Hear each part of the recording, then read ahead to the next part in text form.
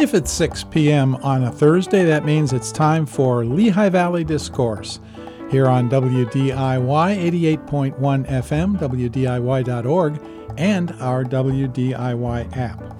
And we start off with Perspectives with John Pearce.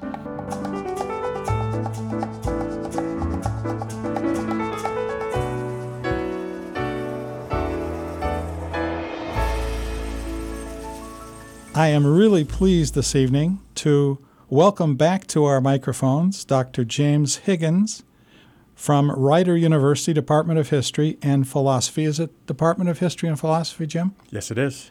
And you've been there since 2019? 2018, actually. 2018. Yes. As a historian, he actually knows dates, folks. I do. I do.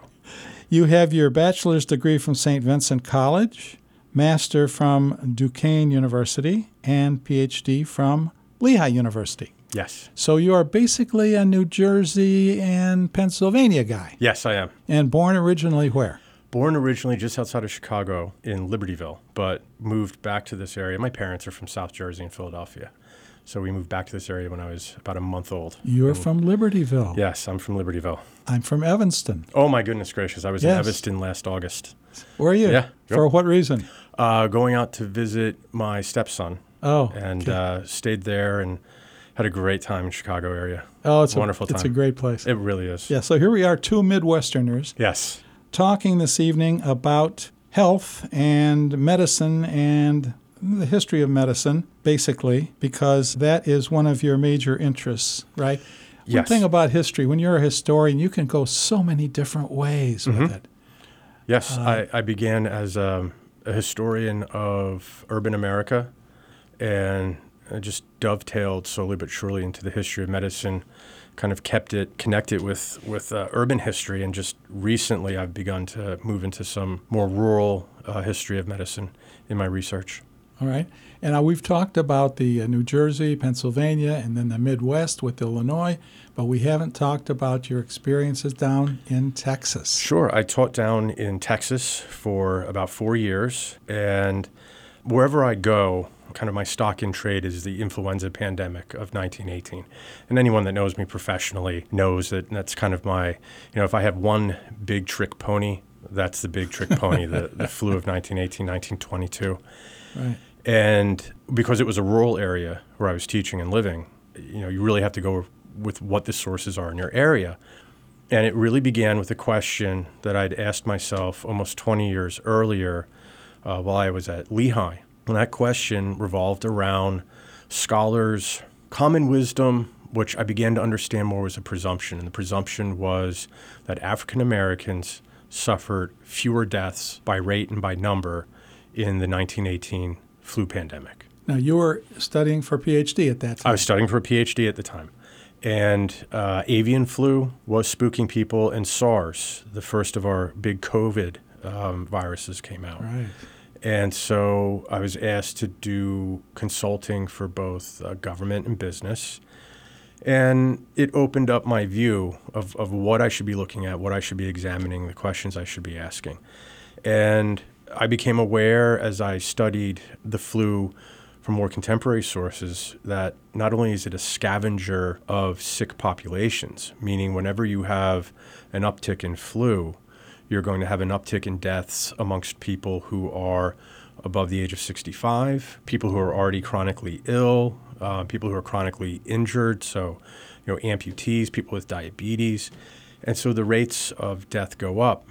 And our common perception, and it holds true, is if you've got a population that has a higher than average mortality rate when a pandemic or an epidemic is not occurring, that same population is almost certainly going to have an excess mortality rate when a pandemic comes as compared to the rest of the population.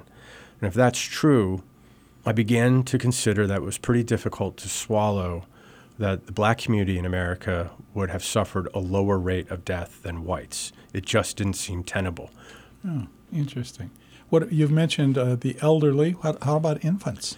Infants. So on a normal in a normal flu year, we talk about a U graph. And so we talk about those under the age of 5 and those over the age of 65 having the lion's share of the deaths, with the other people in between those two extremes of age tending to be what we often characterize as unlucky. You've got a chronic illness, or you just took a bad case of the flu and you couldn't pull out from. The reality, though, is that from year to year during normal influenza seasons, it's really a J graph, so that the long arm is weighted towards the elderly. Somewhere between 90 and 95% of all deaths during a normal flu season will be plus 65 years of age. And a normal flu season is every year, isn't it? Is every single year, with thousands and thousands of deaths. The deaths happen quietly. The person's in their 70s or 80s or 90s. You might ascribe it to something else, not the flu. It might, and very often what you'll find is that the death certificate, the cause of death will say pneumonia, but the sequence of events began with an influenza infection, and then bacterial pneumonia takes over from a body that's already damaged and an immune system that's already been overtaxed by the virus. I never thought about the possible relationship or what the difference is between influenza and pneumonia. Well, normally, if you've been treated for pneumonia, 9 times out of 10, you'll be treated for bacterial pneumonia, and they'll give you a course of antibiotics and some steroids. Influenza is caused by a virus, and so antibiotics won't do anything for you besides dealing with either a bacterial infection that rises in the wake of an influenza infection, and some doctors will put vulnerable people on a prophylactic course of antibiotics if they confirm a flu infection, just to stave off a possible bacterial-caused pneumonic infection. Right. You mentioned already the pandemic of 1918 to 22. That's 4 years. It's 4 years, and it's usually in a documentary, in popular histories, we talk about the pandemic of 1918 or the pandemic of 1919, and sometimes 1918, 1919. But the reality is many locations saw recurring waves that kind of peter out in the winter of 21, 22. Pittsburgh, in the winter of 1920, closes itself up again, and they suffer hundreds and hundreds of deaths from kind of their final wave of flu coming through. And if you think about the way COVID has acted, it wasn't a 6-month pandemic. It wasn't a year-long pandemic. We've had excess mortality because of COVID now since March of 2020 in the United States. Right. And are we still in the COVID? We have declared an end to the emergency. You have to bear in mind that it can be reinstated with something as simple as a new mutation in the virus. And so a new mutation where most people will be only partially immune to it. Usually when COVID, and we see this with influenza, usually when there's a mutation, if you've already had this strain, you'll have some immunity. You'll have a stronger immune response to it. But it very often, as we saw with Delta, Omicron, it may not be enough to take a person, especially if they're older or they are immunocompromised or they have chronic illness. That prior exposure may very well not be enough to carry them through the infection. And, the infection can still lead to death, even though you've got some immunity to it. Well, here we are in the middle of 2023. Yes. And I see once in a while people with masks on still. Yep.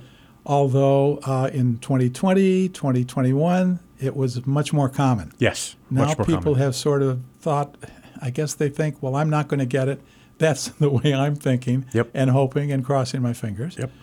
But it is kind of amazing to think that this one, 1918 to 22, you put 4 years on it. Yeah, you put 4 years on it.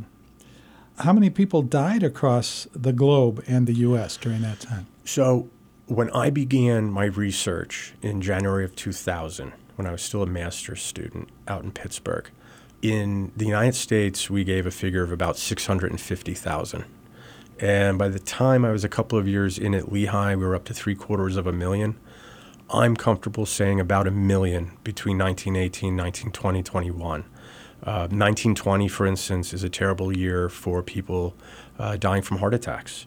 And we suspect that people who already had chronic heart conditions were weakened by influenza. The mayor of Allentown at the time, Reichenbach, who's responsible for putting up the flower pots on Hamilton Street, he goes to Atlantic City in early 1919. He never comes home.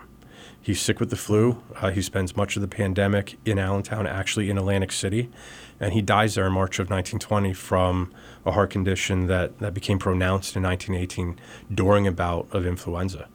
And we will never know the extent to which influenza played a role in many of these deaths. No, it's very difficult.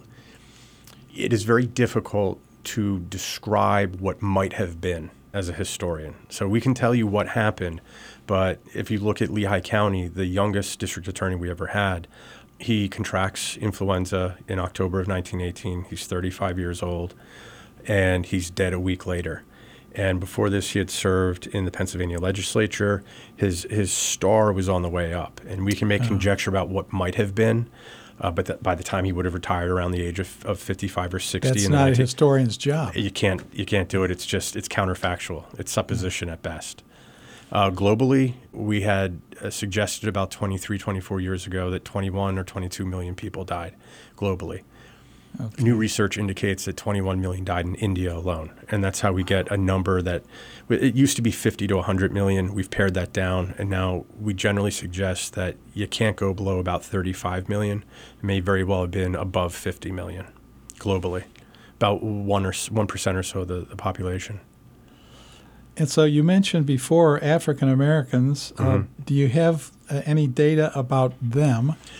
And also Hispanics and Asian Americans and Native Americans, the whole sweep there? So if we start with Native Americans, particular Native American reservations and villages face complete catastrophe.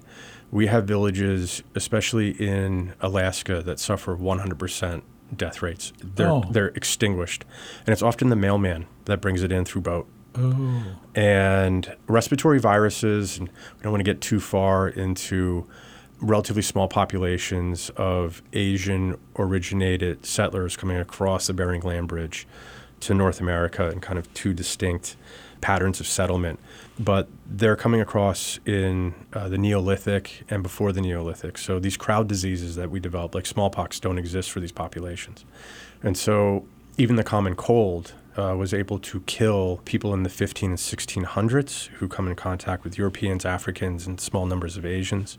And so when the flu comes to some of these places, it's absolutely devastating. In fact, we're able to recover tissue samples from a place called Brevig Mission, Alaska, and the villagers were buried within the permafrost. And this is what century you're talking about? So they're buried in 1918, and their tissue samples were removed in 1997. University of Minnesota researchers were able to reconstitute most of the 1918 flu. And essentially Brevig Mission was wiped out. And you have this happening in that kind of Arctic region because if you're not killed by the flu, then the next thing that gets you is starvation, right? Because it happens on the cusp of winter, or it happens in the middle of winter. If we come further down, the Navajo, for instance, in the Four Corners region, they take a terrible hit from flu, and it is rolled into oral memory. In the early 1990s, a new virus emerges in the Four Corners region. It's a hantavirus. And they had a tribal memory, an ethnic memory, that told them that after you had a wet winter, you would have death in these villages. What this oral memory is keying in on is probably the blooming of pine trees and pine nets falling, and so the mouse population explodes. And this virus is carried in the feces and urine of the mice. They defecate and urinate in your home. You sweep it for your spring cleaning, and that brings it in the air. You inhale it, and you come down with a rapidly advancing, what we call fulminant pneumonia. It's just hour by hour you're getting worse. And they said, we had this happen in 1918 too.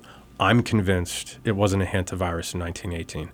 I'm convinced that that's the flu coming into this region and killing the people because it's the right time frame after winter of 1918, 1919. Right. Yeah. My guest this evening on Perspectives is Dr. James Higgins, who is professor of history at Rider University and also a board member of the Lehigh Valley Historical Society. I want to talk a little bit about that, Jim, because you're very active there. Yes. And it's a pleasure to have him back. Our engineer, Sarit Lashinsky, doing a great job over there. Stay with us, dear listeners, and we'll be back in just a moment. Thank you to the members of WDIY for making all the programming you hear possible. Becoming a WDIY member is the best way to support your listening and to ensure WDIY will be here for the next person in our community to discover. Make your membership gift today at 610-694-8100 extension 4 or WDIY.org. We couldn't be here without you. Celtic Fair, a celebration of Celtic music and culture, from its roots in Ireland, Scotland, Wales, Brittany, and Galicia, to its branches in Australia, Cape Breton, Canada, Chicago, New York, Philadelphia, and the Lehigh Valley. Music, interviews, and a weekly culture calendar, every Thursday from 7 to 9, here on WDIY. And we're back talking about the history of medicine, and particularly influenza. The influenza pandemic of 1918 to 22. We have talked about COVID, with which we are all too familiar. My guest is Dr. James Higgins. Jim, we left off there talking about Hispanics. No, we didn't. But we left off talking about Native Americans. Yes. And we want to go a little bit into Hispanics and then Asian Americans and then African Americans. So with Hispanic Americans, the populations I look at, we think of many of the larger cities of the Midwest, Upper Midwest, and the East Coast as having relatively large Hispanic populations. That's more of a phenomenon that occurred after the pandemic. And so for me, looking at Hispanic populations, it's the Mexican American population. Mexico suffered probably the worst national death rates that we have evidence for in the Western Hemisphere, 1918, 1922. And this pandemic occurs in the midst of the Mexican Revolution. And so you have a lot of refugees that are hitting the roads and paths and coming north into the United States. Without generalizing too much, we also have a population of Mexican Americans who have been in Texas, Arizona, New Mexico, California for generations by 1918. Many of them occupy, by no means all, but many of them occupy lower reaches of the socioeconomic ladder. And if we're going with a model where influenza is scavenging people who don't have access to health care, whose health generally isn't very good, then you would tend to see an excess death rate there. And we do see it, whether we're looking at Texas or Arizona, both through government records, newspapers, diary accounts, interviews with people who were alive in 1918, and many of these Mexican sections of places like San Antonio, which generally would have looked like an African-American population in that they're mostly denied services. You're still using street sewers. On the street sewers and cesspools to capture your waste. Very little access to hospitals and doctors.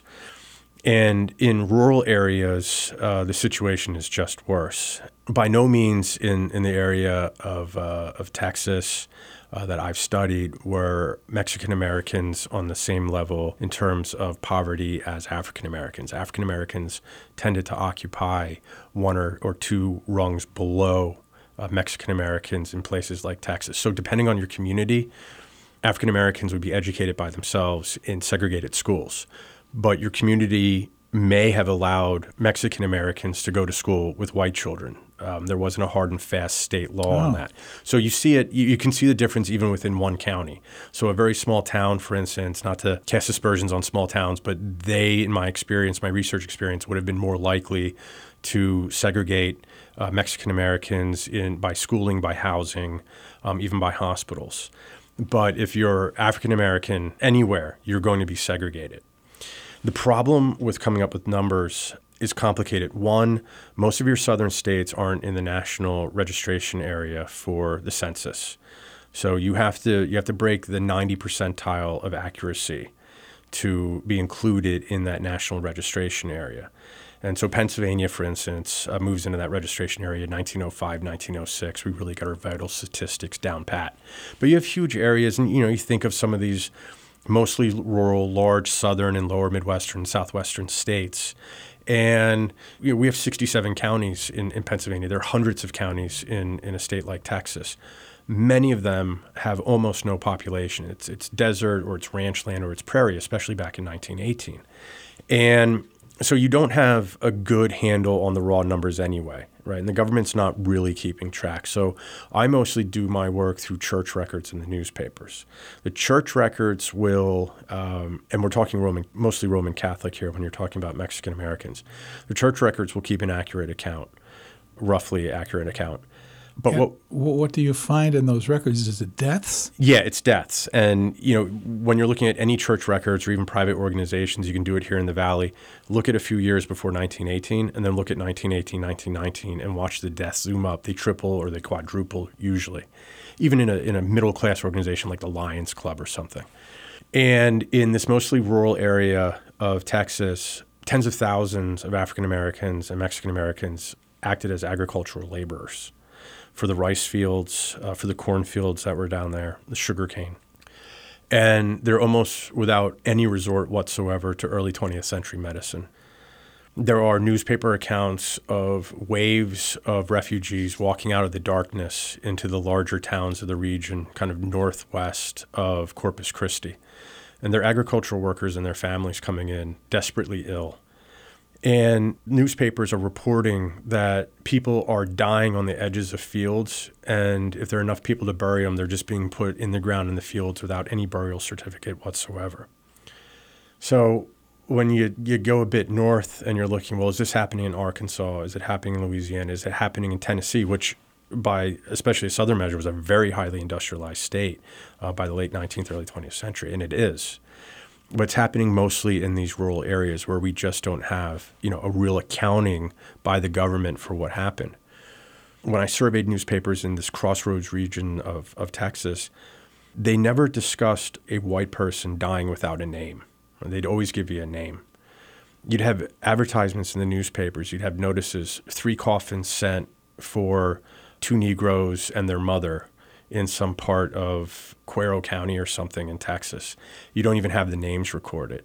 They're not being buried, many of them, in cemeteries. They're being buried in cemeteries that don't exist anymore because they were just unincorporated areas in a rural area, frankly, where the African Americans or Mexican Americans, depending on who found it and lived in the community, can virtually guarantee that the whites are going to leave them alone. And for that space outside of white America, they can make a life for themselves. They've got a church, and they've got a school, and they've got a cemetery. And those 3 things are usually in these communities. But these communities have been abandoned for 50, 60 years. And so, they may be a marking on an older map, and then you have to go out and find them. And sometimes they're on private property. Sometimes they're in state park land, a ranch. You have to ask for permission to go on it. And you walk in, it tends just to be some broken down buildings, some mounds that indicate where maybe buildings had been, and then a cemetery that's just kind of overgrown over there. And you have to check them against newspapers. And you've done all this? Yeah. In Texas? Yeah, and I've done it. What I want to do is try to compare it to populations of African Americans in urban cities, urban areas in the north. So I can compare the two and see whether or not in these urban areas, because in the back of my mind, I always have to keep in the back of my mind the possibility that the people who came before me, historians who came before me, were right, and the common wisdom is right, and African Americans did suffer fewer deaths. The common wisdom is that they're exposed to more disease, and so their bodies are stronger. But this is a very unscientific way of approaching the way the immune system works and the way public health works, the way the body works. And so I don't put much emphasis on the notion that urban Northern African Americans would have a lower death rate than whites, but you do have to keep that in mind. You really do. And I'm seeing the same sorts of things happen in, like I said, rural Tennessee. And you can see the same thing in Pennsylvania. Coal mining towns, lumber towns in the central and north central parts of the state they were just devastated by the flu. And right. Well, as I might have said last year, the 3 worst hit major cities in the country are all in Pennsylvania. Pittsburgh, Scranton, and Philadelphia in that order. Oh. Yep. With Philadelphia studied around the planet by epidemiologists for how that city just came apart, it seems. Right. Part of it, just many, many, many people together. And then the mining would be respiratory problems. Yep. Makes sense. Jim, the last time that I ran into you, you were on a panel Yes. at the Lehigh County Historical Museum, and it was for Juneteenth. Yes. And you mentioned the phrase soft racism. Right. Did you make up that term? No. It's a term that scholars and commentators will use. It is relatively synonymous with what the kind of more popular phrase, institutional racism. Institutional racism, I think, pricks people's ears sometimes the wrong way because a lot of people do not wish to see our nation as kind of constructed with racism built into the system. And so I think using the phrase soft racism, I'm very mindful because I've got one leg in public history of not turning an audience off. I want you to listen and then maybe in quiet moment by yourself, let this information, let this data run through your head, and maybe you'll change your conclusions and views. And so I think oftentimes people who have very good intentions in terms of fighting structural racism will turn off the very audience that you need to help fight structural racism. And so soft racism is a term that I'll frequently use. But in my work, it simply means a system of public health and public and private medicine that was never geared towards delivering to the poor, and the poor overwhelmingly are still people of color in our country. The result then is that people who are especially people of color and poor have higher rates of sickness and death. And whether that's now in the numbers that are coming out of rural counties and places like Mississippi, Alabama, with African-American death rates compared to white death rates during COVID, they're just on the face of it, there's a disproportionality there. I think that, and I tell my students this, it is very easy to point your finger at a historic photograph of some man wearing a KKK uniform.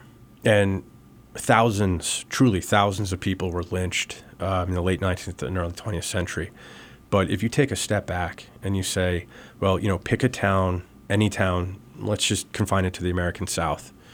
How many African Americans or whites who were fighting for African American civil rights, how many were lynched in that town? Maybe you have one. Now, line up the mortality rates by age for whites, and then line up the mortality rates for African Americans by whites in that town, and do your math and figure out how many deaths per year from the white population, and then you can divide them into disease categories. Do the same thing with African Americans, and generally, uniformly, you will see higher rates of death amongst African Americans, even in a relatively small town. Right, and so you had this one person who was lynched, and it's a tragedy. But what you're not cognizant of is that the decision by your town to stop sewage here before it goes into the black section of town, right? By law, you're segregated here. We're not going to have a hospital for you, right? Emergency hospitals were set up all over the South in 1918, 1919 that didn't let African Americans in. Okay, They died in their homes, right. And that's kind of lost. But that's, as far as I'm concerned, that's where the real death and destruction is coming from. You can only do so much as a racist member of an organization like the KKK or a fellow traveler. But if you decide that the white section of town is getting chlorinated water and the black section isn't, well then one part of your town just went into a 21st century standard of water quality, and the other part of the town is still operating at a 19th century standard of water quality.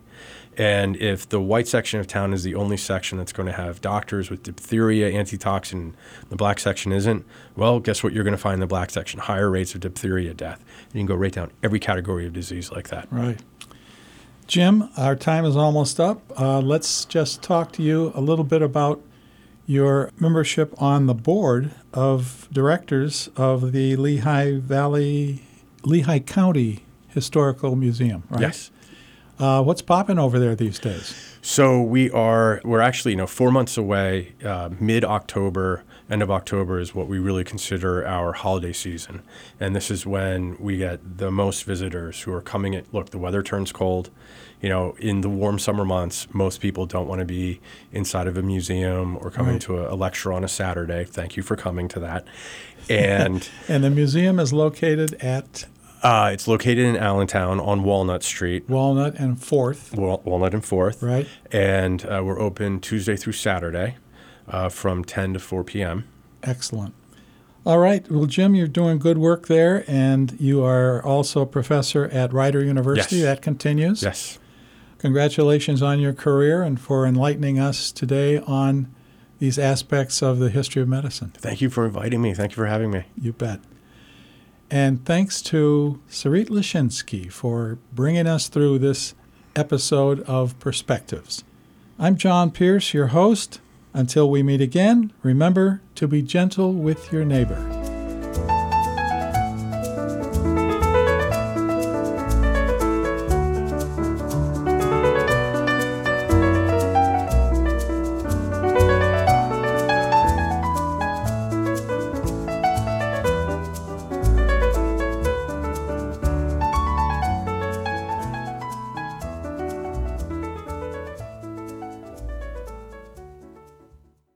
If you enjoyed this program, please go to the WDIY website or app to share or become a WDIY member.